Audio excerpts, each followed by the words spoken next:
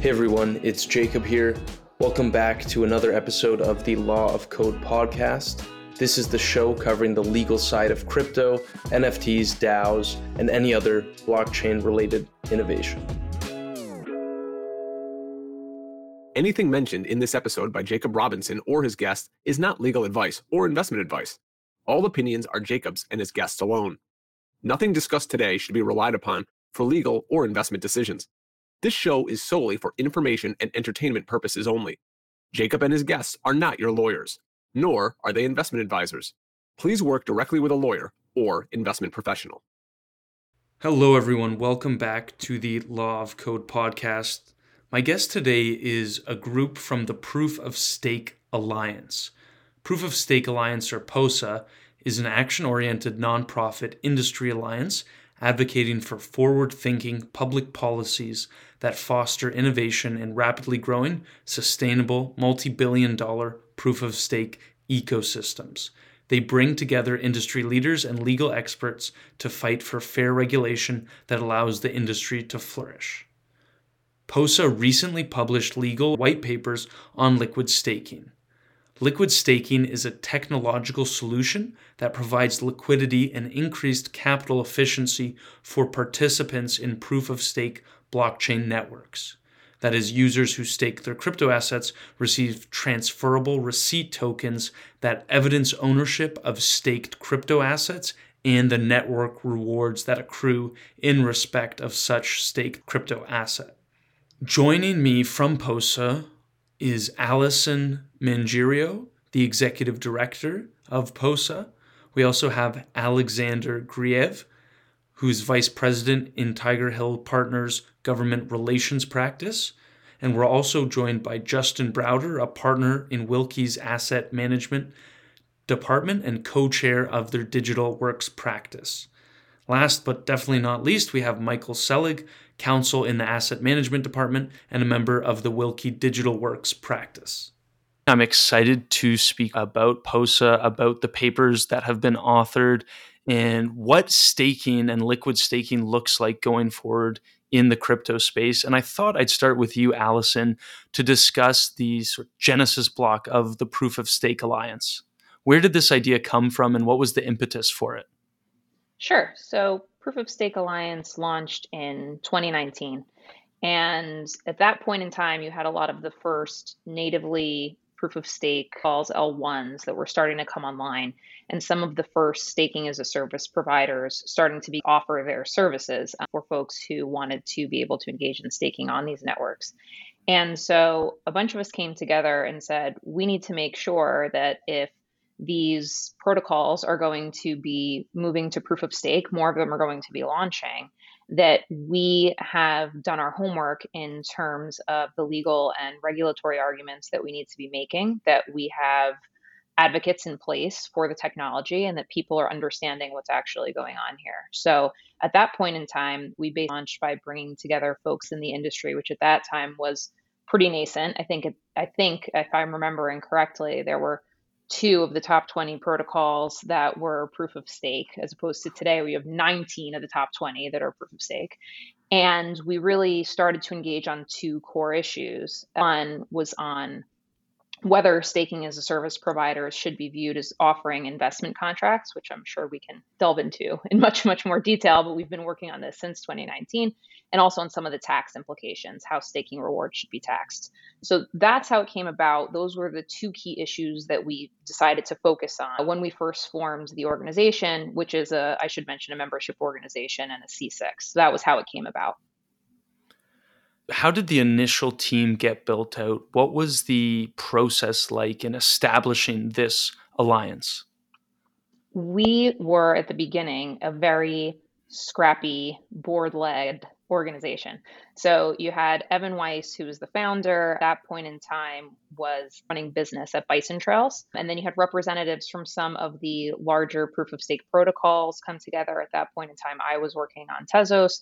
And we came together and said, look, if we need to both put our manpower outside of our day jobs behind ensuring that these conversations are being held, then that's something that we need to do. So as a board, we led the organization for first few years, and then just this past fall, I stepped in to run the organization full time.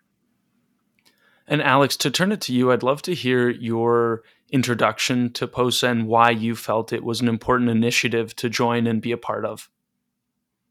Yeah, of course. So Alex Grieve with Fair Hill Partners. We're a political and regulatory advisory firm based out of Washington, D.C. We've worked with a number of in the digital asset ecosystem, and Proof of Stake Alliance, I think, is unique in crypto trade associations or advocacy organizations in that they're really laser focused on just a few specific issues, and they've gone a mile deep on every single one of them. And so unlike some of the other initiatives out there where it's a bit more of a macro focus, POSA has really gone micro. And working with them to kind of awareness about proof of stake ecosystems and some of the very specific issues that are native to those ecosystems, to the technology stack, has been a really rewarding experience. And it's also one that's incredibly important. And you see different participant organizations and how crucial this is to their business, and also how crucial it is to anyone who's participating, whether you're an average individual staker who needs some clarity around your tax returns, or you are someone who is looking to build an institutional grade as a service provider. You need legal clarity and you need regulatory clarity. And at this juncture, that clarity doesn't exist. POSA has really been laser focused on trying to make that clarity widespread. Thanks for that background. So just in terms of diving a mile deep, POSA published 2 papers on liquid staking. Could you explain how liquid staking works and why this was an important area to go so deep on? Yeah, of course. So I think it's important to ensure POSA's focus on these successive issues, similar to how the tech stack is focused or structured. So on kind of base level, you have these proof of stake blockchains.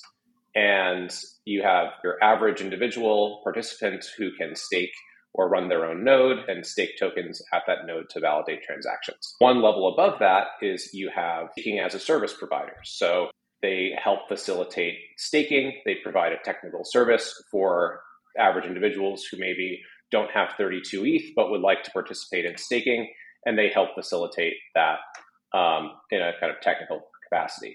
And then one kind of additional layer on top of that is this relatively newer innovation called liquid staking, where if I'm going to lock up my tokens for a certain amount of time, I want to make sure that I still have receipt claim on those tokens and I can do things with those receipt claims. Mike and Justin will get into some of the legal conversation around this, but it's akin to a warehouse receipt where if I have a huge pallet of, bottles of water, I'm not going to go trading the pallets around, but I might give you a receipt for the pallet and you can go pick it up at some other time. So at each level, it gets increasingly complex, and there are kind of there's legal reasoning that we need to delve into.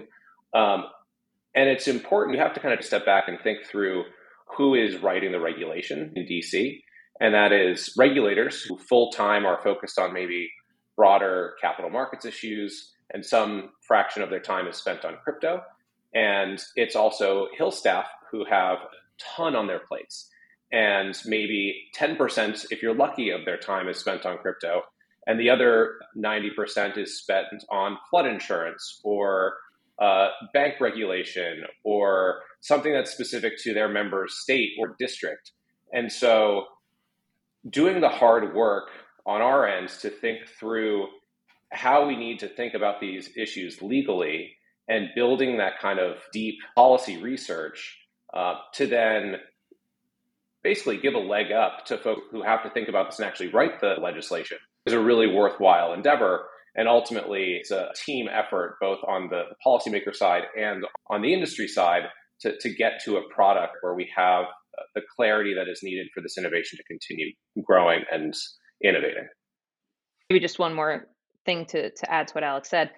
This is kind of POSA's bread and butter from the very beginning. We pull together working groups where we have the actual people who are building these companies, building these protocols, and who understand the technology deeply, and bring them together with folks like Mike and Justin and a lot of the other legal experts that we pulled into the room so that we can produce actually substantive legal white papers, and we're not advocating for a position that is solely just backed by policy considerations or by something that members might quote unquote want, but that we actually have done the homework, the legal research. And so we've done this from the very beginning on a host of different issues. This is the first time we've kind of open sourced these papers because we think, given the current environment, it's incredibly crucial for people who are engaging in these ecosystems to be on the same page in terms of the arguments that we're making, the way that we're describing what's going on here.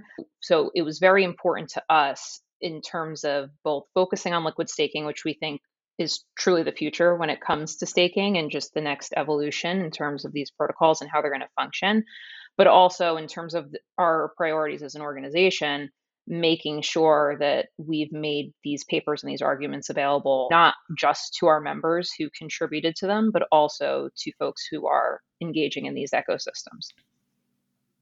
And I think it's so important as well when you think of the principles-based approach to regulation, potential self-regulation, as well as the path forward in terms of how you describe the tokens, and that can have a huge impact on their classification as securities or not.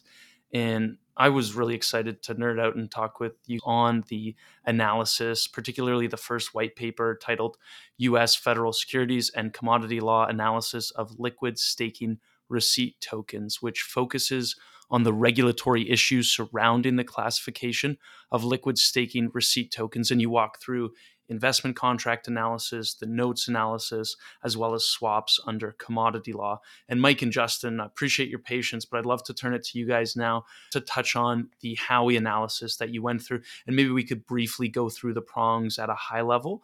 What I thought was great about the paper was that you could have written a 300-page paper on this and condensing it down to a level that, as Alex mentioned, policymakers would be willing to read and are able to digest is not an easy task. So hats off to you on that one. I'd love to just get into that Howey analysis. Yeah, we can bounce back and forth. We have a little bit of a routine here. Crypto assets are relatively new. The technology is new. The legal framework into which this particular arrangement fits is not new at all. It's been around for decades.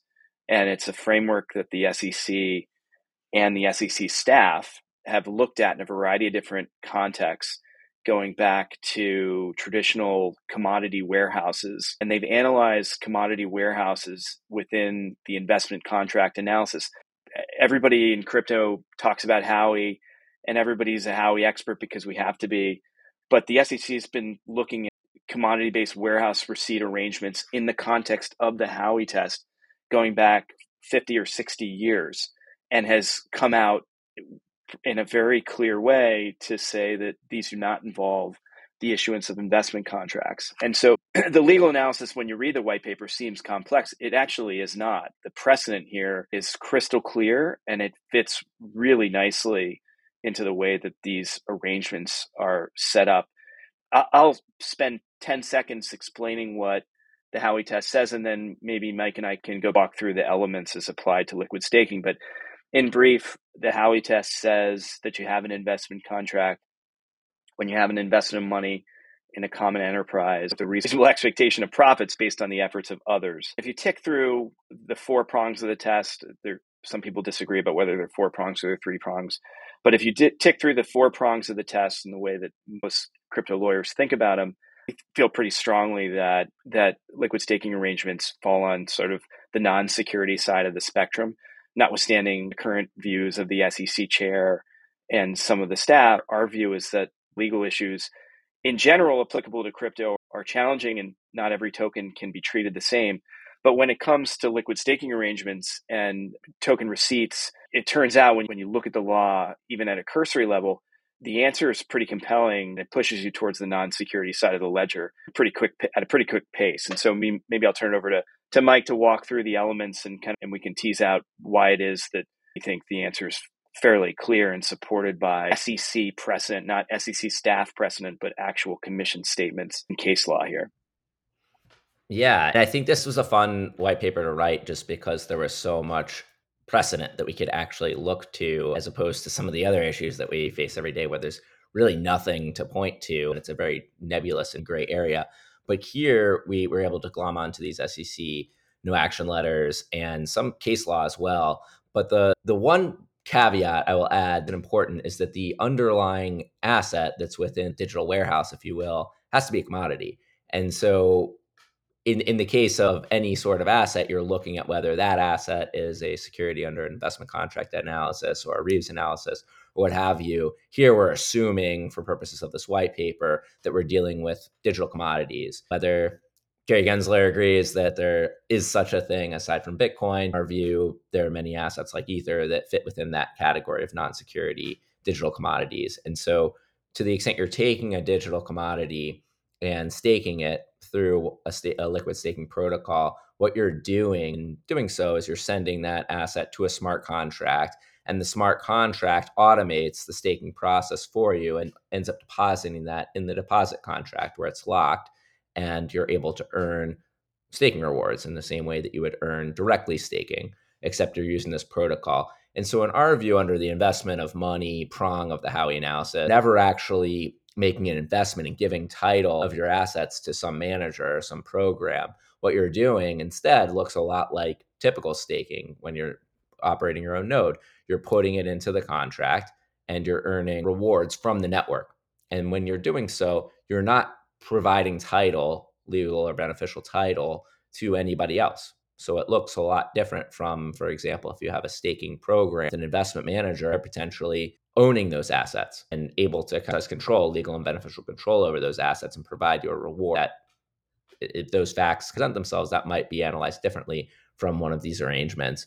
And so under the investment of money prong, we really don't see any sort of investment being made where you're providing the assets to somebody for capital formation. Similarly, from a common enterprise perspective, there's not vertical or horizontal commonality because the pooling, if any sort of pooling is happening, it's in a fungible bulk in the same way that you're depositing your grain in a silo. It looks a lot like it's just storage of those assets. And by storing them in a common digital warehouse, you're able to satisfy any sort of minimum requirements to stake, such as 32 ETH on the Ethereum network. But that doesn't look any different from just choosing to put your stuff in a common silo and obtaining the kind of efficiencies that you would have by doing so. It's not the same sort of common enterprise that you would see in a business operation where there's some manager that kind of gets benefits from you depositing and your assets within their program. Moving on to the investment of money, the expectation of profits prong. Similarly, we don't view these arrangements any different from typical staking.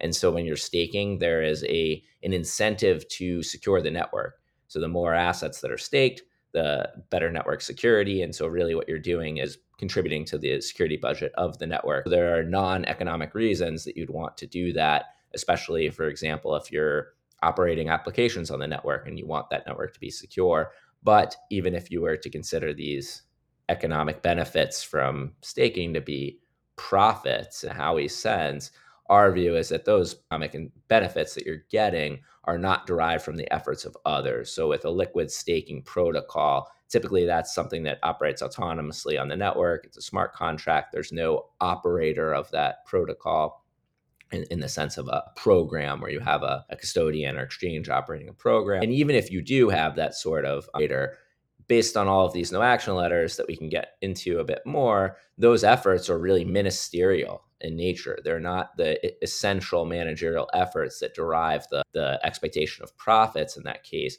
because all the operator is doing is maintaining these smart contracts, maybe obtaining slashing coverage, making sure that everything is secure. Those sorts of efforts are not what you're looking to when you want to earn your staking rewards. You're looking to the Ethereum network itself, if it's Ethereum, or the Tezos network itself, if it's on Tezos. The network generates those rewards based on a consensus mechanism, based on pre-programmed code. And so the operator of any sort of staking program has no control over that. And so based on our reading of the no action precedent, this is really no different from the cases where farmers took their stuff to a silo and asked the warehouseman to look after it and provide for insurance.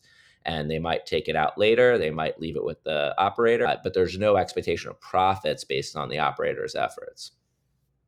Value proposition here, in the same way that there's a value proposition with a silo, is not in whatever support that the grain operator, silo operator, or the sponsor of a staking of a service all provides. In the case of staking, it's the value proposition attached to the blockchain. In the case of a grain silo, it's the value proposition attached to owning and selling grain in the secondary market and potentially benefiting economically to a degree from whatever market forces are at play in the grain market. Here, the value proposition is tied to the protocol that is entirely unrelated to the sponsor of the service at issue here. So if there is an other in the Howey sense, that other is not really doing something that you as a staker or a liquid staker are really relying on for any value proposition, to the extent there is value proposition. We think that's not necessarily a clear answer either. And we'll dive into the bailment legal argument. I want to talk about intangible assets versus tangible and why it should be the same principles when it comes to intangible assets. Before we do that, though, I want to touch a bit on static and dynamic receipt tokens to explain the difference between static and dynamic receipt tokens when it comes to liquid staking. So we distinguish in the white paper static receipt tokens and dynamic receipt tokens. And really what this refers back to is the A token model that Aave employs and the C token model that Compound employs. And the difference between these two types of tokens, the A token or a dynamic token increases in the number of units through a rebase based on an increase in value. So if I have 1 unit of Ether and I stake that Ether and receive 1 unit of receipt, and that receipt starts to accrue network rewards, I would then receive additional units of that same receipt token. So I might have 1.01 units of the receipt. In the case of a C token model or a static receipt, you have the same number of receipt tokens. So if you stake 1 ETH, you now receive 1 receipt token, and it continues to be 1 receipt token. But the value of that receipt token increases to represent the additional units of network rewards that accrue since you've staked that unit. And that's typically done through an oracle that is paired with the network. It's a very important point when you think of the difference between the types of assets that are being held in a bailment relationship in this case, not necessarily meaning that it doesn't work, but just comparing the no action letters to situations like this. I think, Justin, the point you underscored about where the assets are held and who's holding them, Mike, you did a great job explaining that as well. Could you walk through the SEC no action letters with that in mind, comparing the differences in this case with why this should fit in that bailment relationship? Yeah, so the SEC no action letters mostly dealt with gold bullion, and they were fairly straightforward in terms of the fact pattern. Had a warehouseman or a silo or a vault administrator just taking possession of gold bullion and issuing receipts, and the conditions were laid out in the no action letters were fairly straightforward. In looking at the Howey test, they said, look, as long as the vault bailer here is not providing people with the ability to purchase gold bullion on margin, as long as the provider's services were limited to safeguarding the assets and issuing in recognition of the depositor's legal and beneficial ownership of the gold, and as long as the vault administrator, if you want to call it that, doesn't have a sort of outside contractual obligation to repurchase either the gold or the receipt tokens upon demand, from our vantage point, this does not look like the significant managerial efforts of others that are required in the Howey sense. And what we see when we look at the traditional liquid staking arrangement is that the facts line up almost identically for the most part in today's market. You don't have service providers allowing people to purchase the underlying commodity on margin. Traditionally, the product provider services are truly limited to safeguarding the staked assets and issuing receipts based on the protocol that the sponsors designed, or if it's decentralized, based on the way the community's designed the protocol. And there is no repurchase obligation on the part of the sponsor. When the staking participant delivers its receipt to request a redemption of the underlying staked asset, the asset is exchanged for the redemption of the receipt, or vice versa, and that's it.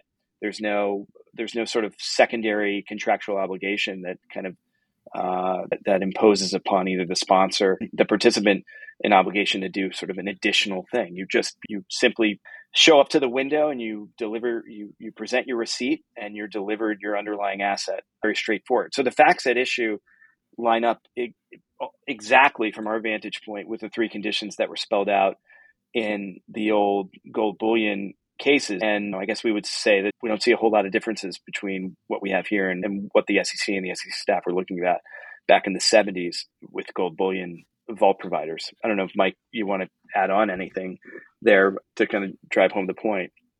And there's also a federal court case that I think is helpful here, Noah v. Key Futures, where there was a program operator that sold receipts to silver and gold metals, and that was stored in a warehouse very similar to the warehouses at issue in the no action letters.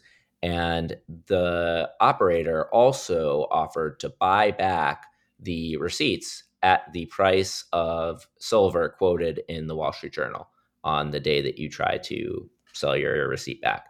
And even under those facts, where there was this buyback component, the court found that those efforts were not the essential managerial efforts because the price of silver was based on a decentralized market. It was based on the silver market, which is global in nature, just like the Ethereum market, any other of these digital commodity markets.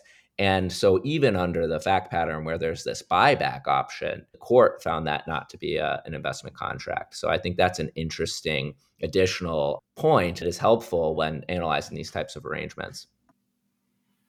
And I think if you look at the fundamental purpose of the securities regime, right? Full and fair disclosure and to protect investors, and regulators look at it with that lens. And when you take an example of a gold deposit, you are still relying on the human to not commit fraud, not steal the gold bars that are underlying the certificate. I want to touch on the intangible aspect of it. To my knowledge, there's been no court that has considered whether crypto itself can be subject to a bailment. Am I missing examples, or how do you think about that relationship given the analogy that can easily be made between digital assets, digital scarcity, and tangible assets? An important point is that the SEC in the no action letters and in the VK Futures case, for example, the court not necessarily look for a legal bailment, whether each box of state common law definition of a bailment is checked. It was more the relationship and the mechanics of how that works. And so when you're purchasing a receipt that evidences your ownership of the physical commodity or providing a physical commodity to a warehouse and receiving that receipt, those types of arrangements have all of the features of a bailment, whether they meet that definition under common law or not. Really that arrangement where the efforts of the bailor are in protecting and custodying the assets and maybe obtaining insurance on the assets and those sorts of things. But the relationship is not one of an investment manager or an investment relationship. And so those facts were important to us. We did not go down the rabbit hole of kind of trying to figure out if this meets the technical definition of a bailment in each of the 50 states. And there is some variation. Like we've seen cases where you can have software on a flash drive and that can technically qualify as something that can be bailed under some state law. But it is a very much a contentious issue and question that we didn't try to resolve in this white paper. Yeah, and the reason we didn't need to do that is because you don't have to find a bailment to conclude that there is a non-security at issue. It's not relevant to the Howey test. It's simply that when the SEC staff and the SEC has been presented with bailment relationships that are tied to underlying commodities, they've looked at the bailment relationship and said, you know what, that doesn't involve the essential managerial efforts that are central to the Howey test, and therefore there's no investment contract associated with that type of arrangement. So it's just to be clear, it's not that we need to establish a bailment. It's simply that we need to establish that there's no investment contract, and we can point to a traditional bailment arrangement as good evidence that there is no investment contract at issue, because a true bailer has the obligation to bailer-bailee relationship has the obligation to safeguard the asset and return it upon demand and submission of the underlying receipt. And that's that. That is not the essential managerial relationship that people think about when they're thinking about traditional securities. It's different. I tend to use the example of buying a traditional share of common stock of a blue chip company, right? When you are buying a share of IBM stock or buying a share of Apple stock, you are making a bet on IBM or Apple's management, their board, their IP, their R&D, all of the expertise that they have at their headquarters to drive value for shareholders. When you are depositing a token into a liquid staking arrangement, you're not making a bet on the service provider or the sponsor. You're simply making a bet, if you want to call it that, on the value proposition attached to the underlying blockchain, which is completely disassociated from the sponsor here. Thank you, Justin. I think that's a great answer. I'd love to turn it to you, Alex or Allison, to touch on the higher level principles here. And when we do think of the risks, and I'm sure this is something that the four of you and the entire team at POSA has looked into, because in Canada, at least when we went with this crypto contract route, it was in light of Quadriga failing. And regulators realized that this custodial aspect is a huge risk. So we need to have regulation in place to protect investors, consumers in this case. Are there risks that we as an industry can create regulation to protect consumers on when it comes to liquid staking arrangements? Let me jump in to say this first, and I say this in the context of more, it's funny to say more traditional staking as a service providers, but sort of, if you want to call them like Gen 1 staking as a service providers, but it would also apply to these liquid staking protocols. I think when we're talking about risk here, a lot of the risks are technical, right? So in what Mike was talking about before, you're depositing your tokens into a smart contract. If you're going to engage service provider or liquid staking protocol to do this sort of technical service, which I do often because I don't want to be involved in running my own node, the types of due diligence that I'm going to do to select that provider or select that protocol are going to be more focused on technical risk than financial risk. And I think that gets to the heart of the services that these providers and protocols are providing. So I just want to say at the outset, before even getting into self-regulation and principles and things that I do think are very important, I think when we talk about risk more broadly, a lot of the risk here is technical. I don't think we should lose sight of it.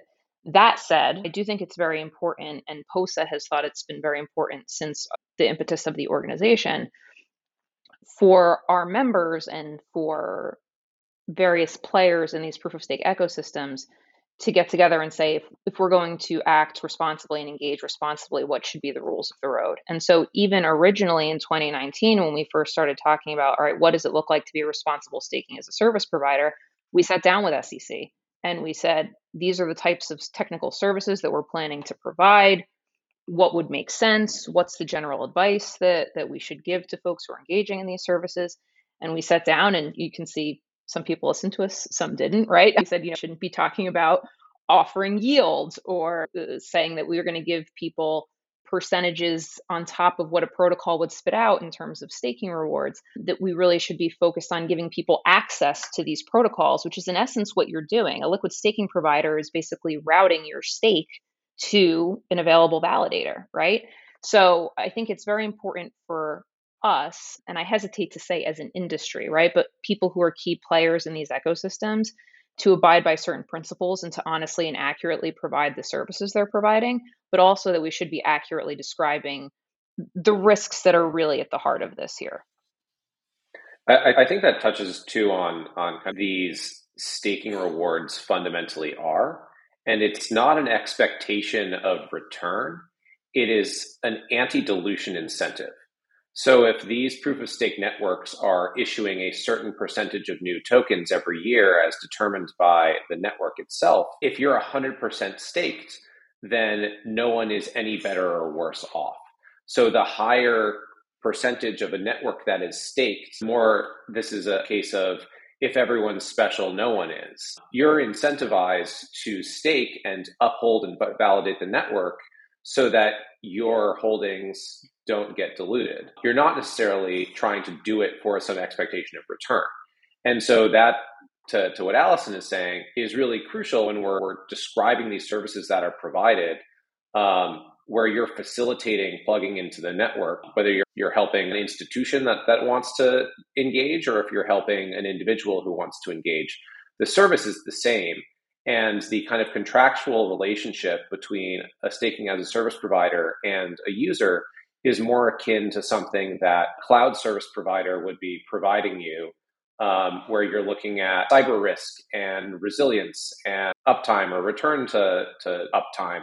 That is more of the kind of technical risk that you're examining, as opposed to any sort of investment risk or expectation of return. And so that's one of the kind of key principles that we've tried to, amongst our members and amongst other staking as a service providers and staking ecosystem participants, to really get out there and make sure that we're focusing on the right things and the correct thing, as opposed to trying to have flashy advertisements for something that this just fundamentally isn't.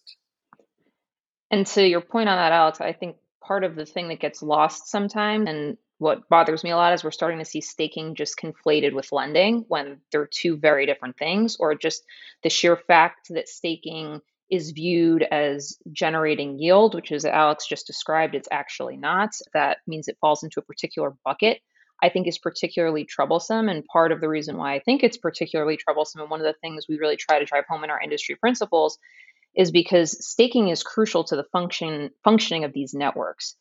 In order for these networks to be maintained and to be secure, and of course we all know this, right? People need to stake their tokens, and these proof of stake ecosystems don't function if people aren't staking, and if you don't have a certain percentage of the network staked. The network is going to be a lot less secure if that happens, and we need people to actively participate in doing that. I think that gets lost. These basics get lost in some of these conversations, where you're just trying to make an easy analogy that staking, might look like some other thing, when really there's something crucially important going on here, and we need to make sure that doesn't get lost in these conversations.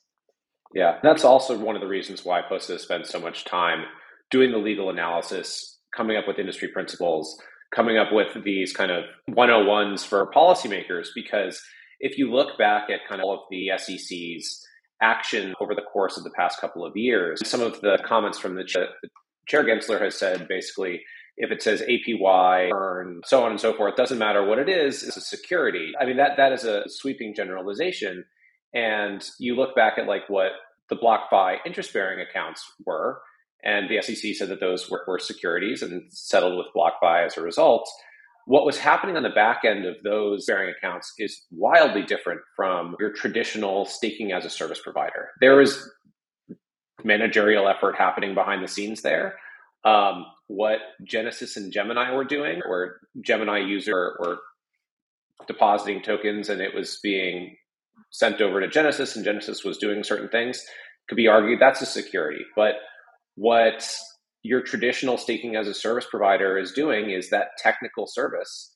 It's very pure. It's just routing tokens to an available node, and ownership claim of those tokens never changes. I still own those tokens. It's still at that node, and if I want to retrieve it, I can at any time. The yield or rewards that I'm getting are a function of the blockchain and its continued operation and production of new blocks. It's not a function of whatever provider is helping me do. And to go even further, Alex, it ties into Mike and Justin's point as well, where it is a function of the blockchain. It's also a function of the market. Any yield that you see in quotes from a monetary perspective would be based on the market sentiment of that blockchain and of the tokens on that chain. It's not a set price. It's not a stable coin that you're staking and receiving a US dollar 4% return year over year. It's very different. And I think the four of you did a great job explaining that. The one thing I also want to touch on is that a securities analysis often gets confused when talking about investment contract. There are so many more definitions of a security under the Securities Act of 1933. There's also note under the Reeves test. And Mike or Justin, I thought I'd turn it to you to just speak on note as a security under the definition of federal securities laws, and how and why this is an important analysis for liquid staking tokens. Yeah, absolutely. And as you mentioned, there's this other category of securities called notes, and the test that the Supreme Court's articulated in a case called Reeves v. Ernst & Young is known as the Reeves test. And it is essentially a presumption that any sort of note will be a security that is rebuttable if it satisfies certain criteria. And so when you look at a note that meets kind of family resemblance to what's typically regulated as a security under the note moniker, you would presume that to be a note, but then you're able to rebut that by looking at four factors. So you look at the motivation of the buyer and the seller, the plan of distribution of the instruments, the reasonable expectations of the public who purchases that instrument, other risk reducing considerations. And this typically results in a discussion of whether there's an alternative regulatory regime, but need not necessarily be limited to that. And so in the white paper, we kind of through each of these factors and thought through whether liquid staking receipts really fit within first this presumption that they should be treated as notes, and then looking at each of the factors and trying to rebut that. Yeah, and I'm happy to walk through the factors. As Mike said, there's four of them. Reasonable motivations of the seller and the buyer. Generally speaking, if the seller's purpose is to raise money for the general use of a business enterprise or to finance investments, and the buyer's interested in profit, then the arrangement's going to result in a note. That's not what's going on in liquid staking. There's no buyer or seller to speak of. The contribution of the asset is the legal and beneficial ownership of the asset's retained by the buyer, if you want to call it that. It's not handed over to the sponsor to do with it what the sponsor wants, for example, to use the staked asset to develop its business or its business prospects. That's not what's going on. The plan of distribution of the instrument. So if the instrument is broadly offered to a large segment of the population, it's more likely to be deemed a security. For example, an underwritten note offering that's offered pursuant to an indenture. You see notes trading in the market on a liquid basis. Obviously, those are notes. They're treated as notes. They're registered securities. But when you have an instrument that is limited in scope in terms of who it's offered to, it's less likely to be a security. You'd argue that your liquid staking receipt tokens are not offered to a broad segment of the population. In fact, the only types of individuals who can actually get liquid staking receipt tokens are people that have assets to stake. And so it's not the case that you can offer to the entire investing public, if you will, and you're going to get significant uptake. It's people who have possession of assets, of tokens that are native to proof of stake blockchains, and they want to participate in securing the network, and they want some liquidity while they participate in the staking protocols. So it's a very segment of the greater population, but in particular, a discrete segment of the sort of investing community within crypto as well. If you want to think of it as an investing community. Reasonable expectation of the investing public, third factor that we look at. The investing public is likely to view the instrument as a security, as traditional security. It's obviously more likely to be a security. Our experience is that most liquid staking protocols are very careful in the way that they push out marketing collateral and the way that they describe their services, so as not to suggest that it confers any investment-like treatment, which wouldn't be the case anyway. If you look at the underlying facts, you're not participating in staking and getting an investment-like return for all the reasons that we've discussed over this past few minutes.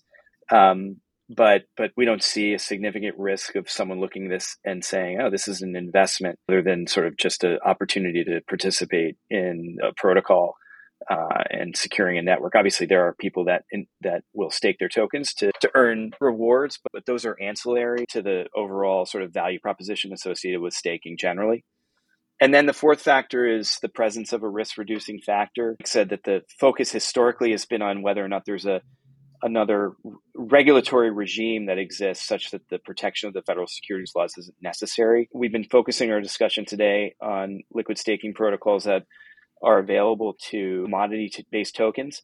And in the case of commodity-based tokens, the CFTC has broad anti-fraud manipulation regulatory authority over the market and has brought numerous enforcement actions involving assets that are available on proof-of-stake networks. The other thing that courts have looked at in the past in terms of a risk-reducing factor is whether there is collateral or some sort of security interest that backs the would-be note, if you want to call it that. And that is certainly the case here, where you're contributing a token into a protocol and receiving a receipt token that you can surrender and redeem for the underlying token itself. So there is one-for-one collateral, if you want to call it that, securing your receipt token that's always available to you when you show up at the window, so to speak, and redeem out your underlying staked assets. So we would say that there is in fact a risk reducing factor in the form of the underlying tokens that the staker has contributed into the protocol. So all four factors in our view weigh in favor of a non-note designation, and we think there's strong case law and other precedent that supports those arguments and conclusions. And before we get to the principles-based approach, the self-regulation that we could see in the future and the policy work that needs to be done, I wanted just to quickly touch on swaps. And I think the idea of investment contracts, notes, and swaps being all considered is a good example of how this industry is so novel, and a problem like this touches on so many different areas of law in a way that we've never before seen, and really doesn't even fit into anything perfectly. It touches on aspects of the different areas. And I thought what you wrote on swaps was excellent in clearly delineating the difference between ownership of the asset versus exposure to the price risk. So we don't really have to touch on it for too long, but Mike or Justin, could you just explain what swaps are and why the CFTC regulates them and the purpose behind it and why that's not well suited for liquid staking? Swaps are a type of derivative instrument. They typically had traded over the counter pre Dodd-Frank. And after the Dodd-Frank Act, we had what are called swap execution facilities, and swaps began trading as well on futures exchanges, DCMs. And swaps are really contracts that are designed to provide exposure to price risk so that you can hedge those risks. So if you're a farmer, you might have risk related to your physical commodities, your crops, and if you're a rancher, your farm animals. You would enter into contracts to hedge that risk, lock in a specific price that you can sell those assets at in the future. And so we also have options, another type of swap, or within the swap definition. But the swap definition is quite broad. It has three prongs, and those prongs include options, as I just mentioned, as well as event contracts like prediction markets, where you're paid out based on the outcome of an event of financial consequence. And then you also have these synthetic instruments under the third prong that really just provide exposure without ownership. So you're exposed to the future price of Apple stock, but you don't own the Apple stock, and you might receive dividends based on that, basically a payment based on the dividends or price appreciation of the stock. And so warehouse receipts historically have never been treated as swaps because they are legal and beneficial ownership of something stored with a warehouse. And similarly here, when you're just depositing assets into a contract and those assets are being routed to be staked, there is never this transfer of ownership or exposure to the price. And so there's been this misnomer really that liquid staking receipt tokens are liquid staking derivatives. And that's really been something that concerned us, because there is also an anti-evasion prong of the swap definition where you're just calling something a swap that can cause it to be regulated as a swap. But really, unlike any swap on the market, you own the underlying assets outright. You have legal and beneficial ownership of that. Your receipt just evidences that. And so it's unlike any sort of swap product that currently trades. And we also looked at some of the commercial market and exclusions from the swap definition. And these are rarely really looked at in a financial context when you're analyzing financial products. But here, the average person staking is sitting at home and staking so that they can secure the network. And they might be, trading NFTs on the network or using DeFi applications. I mean, these are real consumers and users. And then you also have commercials that are using to basically hedge the risk of being diluted, as well as to hedge the risk of the network security failing on them. So these really do fit pretty well into some of the exclusions for commercial and consumer use cases, because the receipt is really just a commercial instrument or a consumer instrument that evidences their ownership of something. Thank you for that explanation, Mike. And POSA also authored a second paper touching on the tax analysis of liquid staking. And Allison, I'll turn this to you just to touch on what the paper described. It examined whether the conversion of a liquid staker's crypto assets for liquid staking receipt tokens should be treated as a taxable transaction. And what were the results of the paper? We'll link it in the show notes for people who want to read more about it. I know you're not a tax attorney, but I thought it'd be good just to give a high-level overview of what the paper was about and what the conclusion was. Yeah, not a tax attorney, but for purposes of describing this paper, often play one on TV and when talking to regulators and lawmakers. So incredibly high level. Maybe just to back up a second, Treasury and IRS have not issued any guidance on liquid staking. They haven't even issued any guidance on staking, though they have said that they do plan to take it up this year. We haven't seen anything yet. We've been working on how staking rewards generally should be taxed, and we argue that they should be taxed not at the time of creation, but at the time of disposition. There are good reasons for that we can get into. I can give you some pieces to link to. But when we were looking at these liquid staking receipt tokens and whether a taxable event occurs when you move from the underlying token to the receipt token, the analysis basically rests on the fact that because there is no transfer of ownership of the token, no sale or disposition is occurring. And if you look, generally speaking, under general tax principles, because again, we're not looking at any specific guidance here, there is only a taxable event if there is a sale or disposition of this asset in exchange for property that would differ materially from it. And in this case, because there is no transfer of ownership at all, we don't believe that there is a taxable event that has occurred. And that's generally speaking argument that the paper makes. It gets into some other things that I think are very interesting, but that's the incredibly high level on it.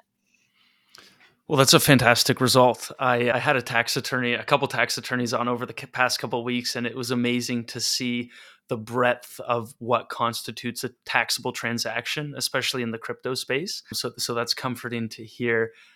I want to touch on the principled approach and particularly the tech side. And Allison, you mentioned earlier about the risks associated with this. They are less financial investment risk, but more tech related risks when it comes to the underlying code being run, who could be liable in the event that there were issues with the code itself. How is POSA thinking about those ideas?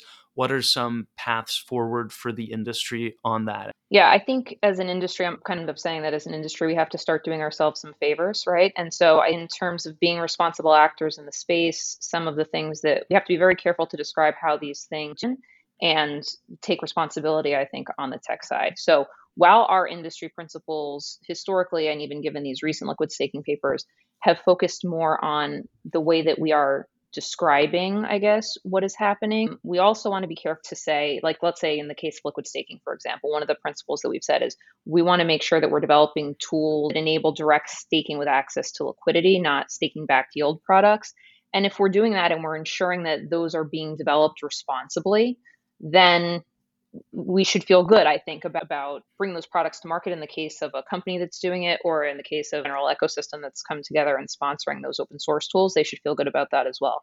So I think it's the combination of those two things, and what really are our priorities and how can we make sure we're developing these things as responsibly as we possibly can that will help us move forward as an industry. By the way, also calling them what they are. So one of the big pushes surrounding these papers was to get people to move away from using the phrase LSDs, which has become frequently used on crypto Twitter, and actually calling these things what they are, which are liquid staking tokens, right? Or LSTs.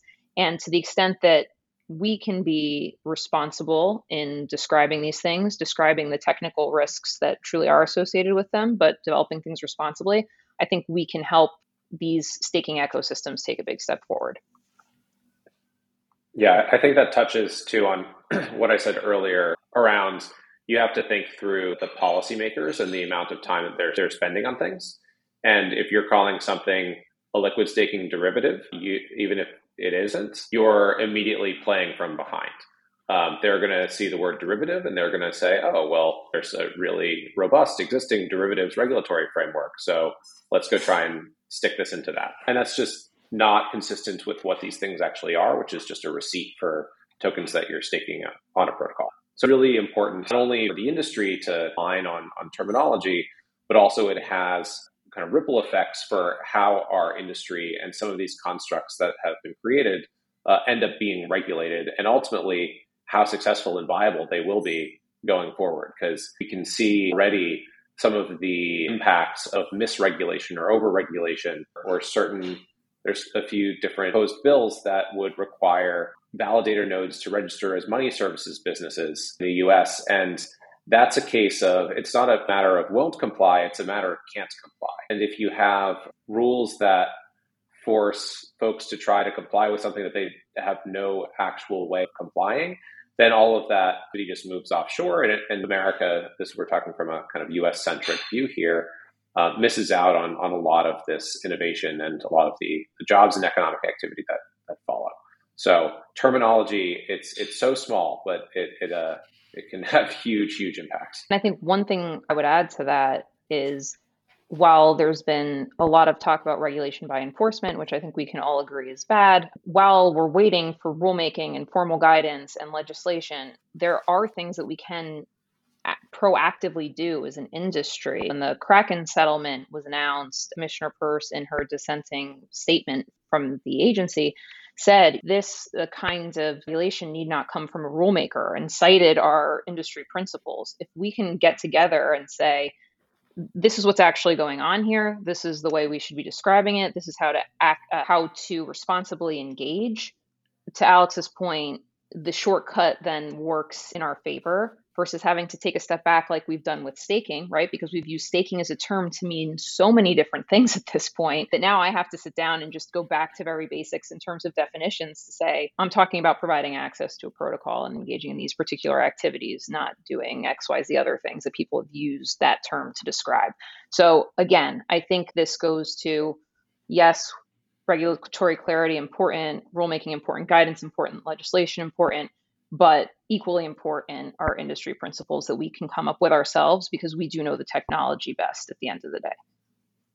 So important. And I think that illustrates the area we all find ourselves in, that you want government buy-in as well, but you also need industry participation and alignment on these principles. And Alex, from your perspective, coming from the policy side, are there precedents throughout history we can look at where there has been two buckets at once that need to align on an area like this? And if so, what can we do to get there? If not, how are we approaching this? How can we approach this in a way to provide a path forward for the industry, rather than regulation by enforcement or firms going in and speaking with the commissioners or the SEC or CFTC and not finding answers, but finding a knock on their door 6 months later with a Wells notice? So I think throughout history, there is no shortage of new technologies and no shortage of regulators and policymakers trying to get up to speed. And again, all of these policymakers have a whole slew of different new issues and new technology and new problems that they need to deal with, along with kind of the day-to-day demands of their jobs or their constituents. And where crypto is really complex is you not only have the kind of technology side where you have decentralized global computing networks, you also have the financial side. You have exchanges and custodians and things that look a whole lot like traditional finance. And then you have somewhere in between DeFi, where you have a mix of both, and it's both and it's neither, and it doesn't fit neatly into any definitions of anything. And so seemingly for the first time, we have something that touches on such a broad swath of jurisdictions, where you have banking regulators, you have markets regulators, you have the FTC, you have the House Financial Services, Senate Banking, House Ag, Senate Ag, House Energy and Commerce, Senate Commerce, House Ways and Means, Senate Finance. Every single committee has a piece of this. Every single committee wants a piece of this, and they oversee the regulators that want their own piece of this. And so whereas automobile might be pretty narrowly focused on by one or two committees and maybe one or two regulators, you have something that spans almost the entire federal government. And you have, I think, unlike some folks in DC seem to think, there isn't just one or two major players in the space. There isn't some like kind of war council or Illuminati of the crypto industry. It's a massively decentralized global industry. And some companies or DAOs or DeFi protocols have participants or employees, depending on the body, spread across the globe. So it is like nothing that has come before. And unfortunately, that means that we run into a bunch of complex jurisdictional issues and fights. I also think that the industry, as Allison said earlier, we need to start doing ourselves some favors. The industry hasn't done itself very many favors over the course of the past year, and it can be argued that most were doing the right thing, and there was a few bad apples that unfortunately spoiled the bunch and poisoned the well to some extent with folks in DC who are maybe just getting up to speed or were just getting curious about this. But it's incumbent upon the industry to do the hard work, coalesce around these industry principles, to clean itself up, to think through tech solutions for thorny solutions that policymakers maybe try to wrestle with, but because of jurisdictional issues can't adequately address. I think a lot of blockchain analytics companies and on-exchange analytics companies and audit firms and all of the kind of compliance area of crypto, that tooling is still being built up, but that provides for such a greater degree of control and such a greater degree of kind of assurance for any given user when they're interacting with a smart contract that they know that it's a safe contract to interact with. And so to some extent, we have to innovate our way out of a lot of these problems around hacks and scams and so on, and ultimately come to the table as honest brokers who are here to be part of the solution, not part of the problem, as some in DC would paint us out to be. It's an uphill battle, and it starts with education. I think you've alluded to that. Policymakers don't have much time, and the ability to explain to them why it's not a derivative, why it's a token, and aspects of that. Justin and Mike, in terms of risks and thinking through potential areas that POSA is focusing on, that the industry at large should focus on when it comes to staking generally, are there areas where the two of you are particularly, I don't want to use the word worried, and I'll cut that just in case Gensler's listening, but in terms of areas that we should focus on to find congruence between all of us on what maybe it's terminology, maybe it's operation, maybe it's smart contract audits. Are there particular areas that you think we should be most focused on? Yeah, I mean, so look, I think the legal framework as we went through is pretty clear. Liquid staking arrangements fit nicely into settled precedent on the security side and also on the commodity side. The swaps analysis, I think, is fairly clear.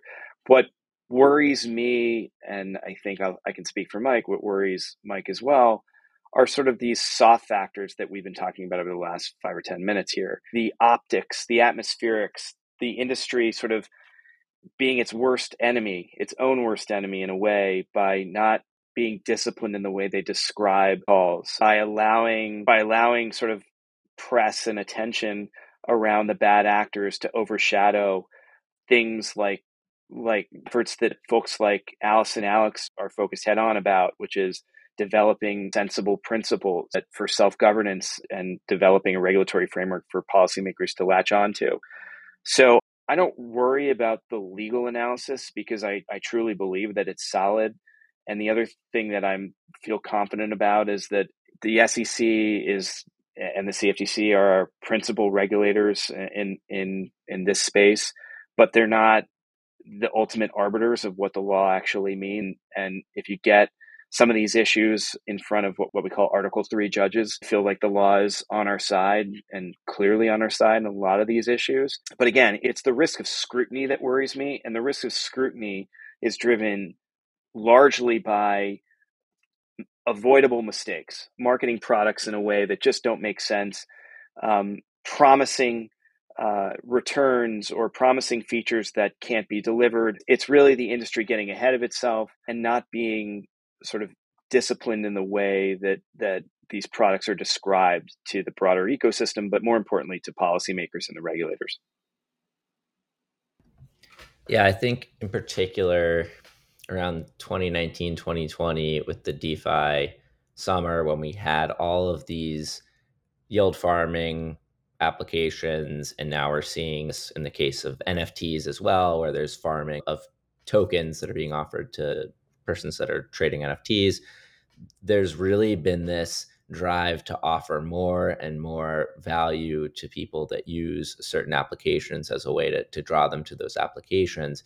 And I think there's a bit of greed there in that we're getting a little bit away from the offering of real technical products and services and really trying to compete in terms of offering more yield and financial rewards.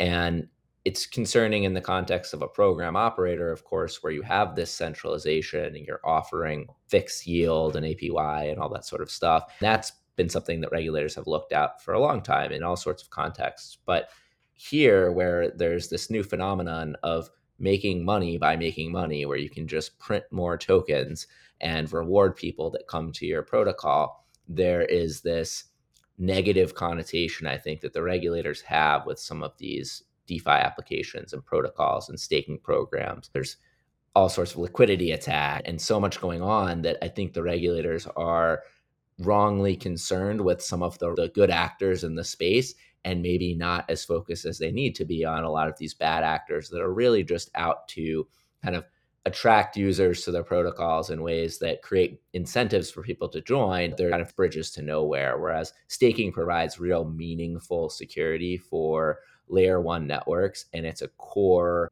really function of these networks to provide that security and to have a consensus mechanism that works. And I think that this transition of many of the networks, and really Ethereum being the biggest one, but there's many of these proof of stake networks now that proof of stake's almost becoming synonymous with blockchain. Really, when we think proof of work, we think Bitcoin, which was the OG network, but now we've got so many of these proof of stake networks, and this should not really be lumped together with a lot of the yield farming and other things. And so it's important, as everyone on this call has just said, to be careful about marketing and really not try to do too much and offer too much, because that starts to look suspicious and frankly raises a lot of the concerns around who is providing these new tokens and what are they to do, as opposed to Ether and other tokens on these proof of stake networks that purchase block space. I mean, that's what they're there for. They provide security for the network. They have a value based on people wanting to write information to the chain, and that's a real utility.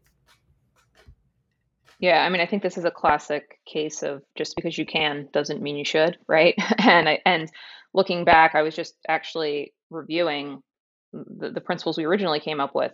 Refrain from investment advice. Use non-financial terminology. Do not use words such as interest, dividend, or yield. Focus on network security and participation, access to the protocol. Don't provide guarantees on amount of rewards earned. I mean, what a different place we'd be in today, I think, if more people had heeded those. But I think some of this is about going back to basic. We really have to go back and define what staking as a service is, all of these other things that I just mentioned.